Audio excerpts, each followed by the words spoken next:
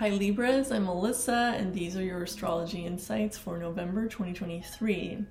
Okay Libras, so for you guys this month, I definitely have some interesting energy where there's sort of an idealistic, romantic energy for you guys, which Librans are, Librans like that. They're ruled by Venus, okay?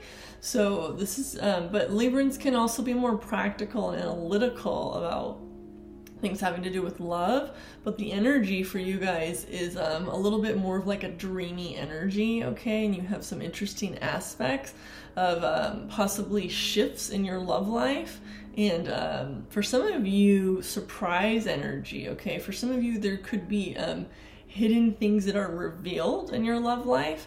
Possibly for some of you, healing energy. This isn't like a scary hidden thing. For some of you, this is surprise positive things that are revealed in areas of your love life, or things coming up from the past that maybe you didn't know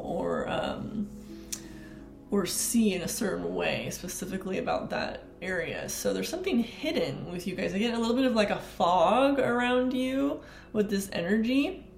So for some people, you may feel that you can't see things clearly, or there's something about the past that's revealed that you realize that you didn't see things as you thought you saw them, okay? So there's something like that coming up for some Libras, because these are very general. It's not going to apply to everyone the same way. But there is some nice, idealistic, positive, dreamy energy for you guys in the area of love and romance. And for some people, there is some nice long-term positive energy that maybe you've done a lot of serious work with your love life, and there's some sort of like wish fulfillment, like a idealistic perspective. If you've done a lot of work on that and sort of clarifying what you want, there's some energy there, and also releasing of past energies too in love life and relationships. This is a more serious energy in relationships. It's not necessarily like a short-term dating energy, okay? So there is some nice things for some of you, maybe things that affected your self-esteem in past relationships. There's a nice soothing, healing energy and a boost there to work that you've done on your love life, and specifically on yourself and how you relate to love and one-on-one long-term partnerships, okay? So there's something about sort of the combination of filtering and discerning, so that you have a more healthy idealism about love, and there's just like nice positive energy coming in. For some of you, there's just surprise energy, authenticity, and positive energy flow in that area of like a serious partnership, okay? Or for some of you, long-term, it could be solidification of long-term dreams in love, and that there's just this nice trine energy that you guys have to this area that I really like, okay?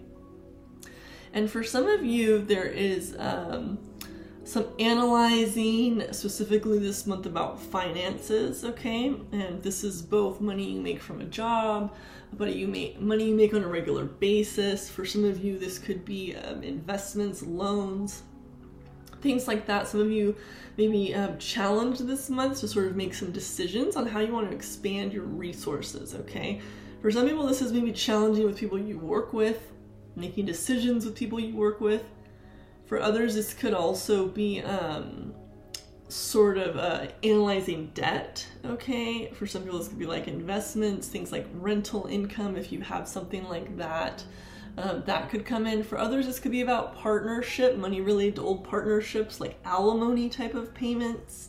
That comes in here as a potential. So there could be that some of you need to make decisions or choices about these types of things. There could be activation or communication about these subjects, okay, that come up for some of you having to do with resources. So there's a few possibilities for some of you guys. Okay, so for the month of November, we have the Sun entering Sagittarius on November 22nd, which I always like when the Sun enters Sagittarius because this is an uplifting fire sign. It can bring in a lot of positivity and new perspective and expansion on how you see things.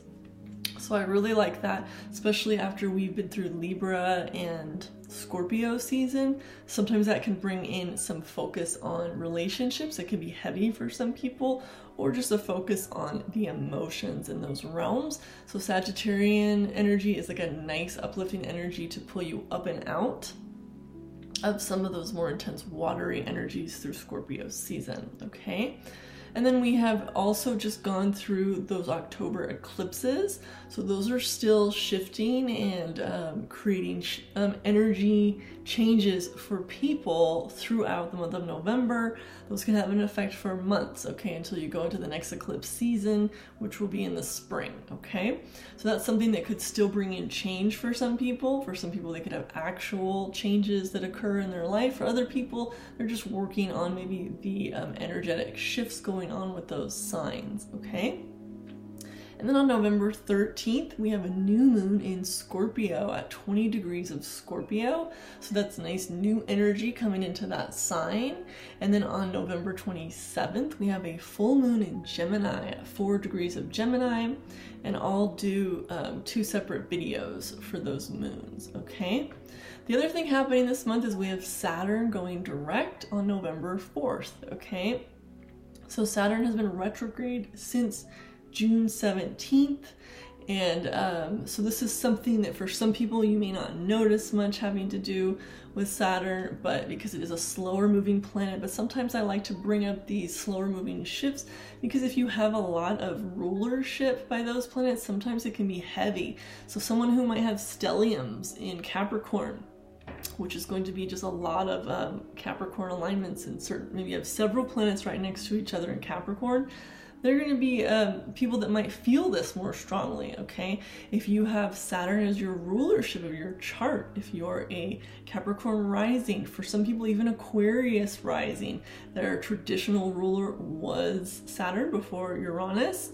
So for some people, they have a strong relationship with Saturn if they're even Aquarian, okay? So that could be something that shifts you. Also, if you have like a really packed 10th house, Saturn rules that. Or if you see where Capricorn is in your chart, say you have your 5th house and Capricorn rules your 5th house and you've got multiple planets in there, this could be strong for you, that that Saturn going direct, okay? So I just like to bring that up. That will slowly move direct as we move through November and then get stronger as we head out of November.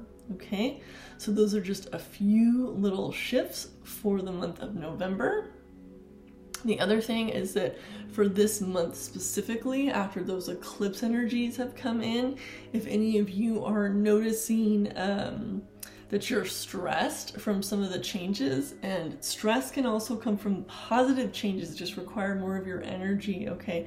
So one of the things that I really like for this type of season, because in the United States we're heading into the colder seasons, so I definitely always like to recommend Qigong therapy, and some of that is to support the health of the lungs during the fall, okay? So the lungs can sort of experience the element of dryness in the fall season, and sometimes they can become more taxed. So it's really nice to support the lung qi as you head into the winter months, okay? And Qigong therapy is just something I always like to recommend because it strengthens that lung qi, okay? So Qigong you can just watch online. There's a lot of free videos online you can look up. A lot of people have community classes in their local area in Qigong. So that's just one thing I like to mention for the fall season specifically, just to sort of support that. It's also great for depression and low energy. If you have those, sometimes people in energetic medicine and traditional Chinese medicine, they can have a deficiency in lung qi, okay? And that's something that could come in and is again strengthened by Qigong. Qigong is also something that strengthens the kidney qi, okay?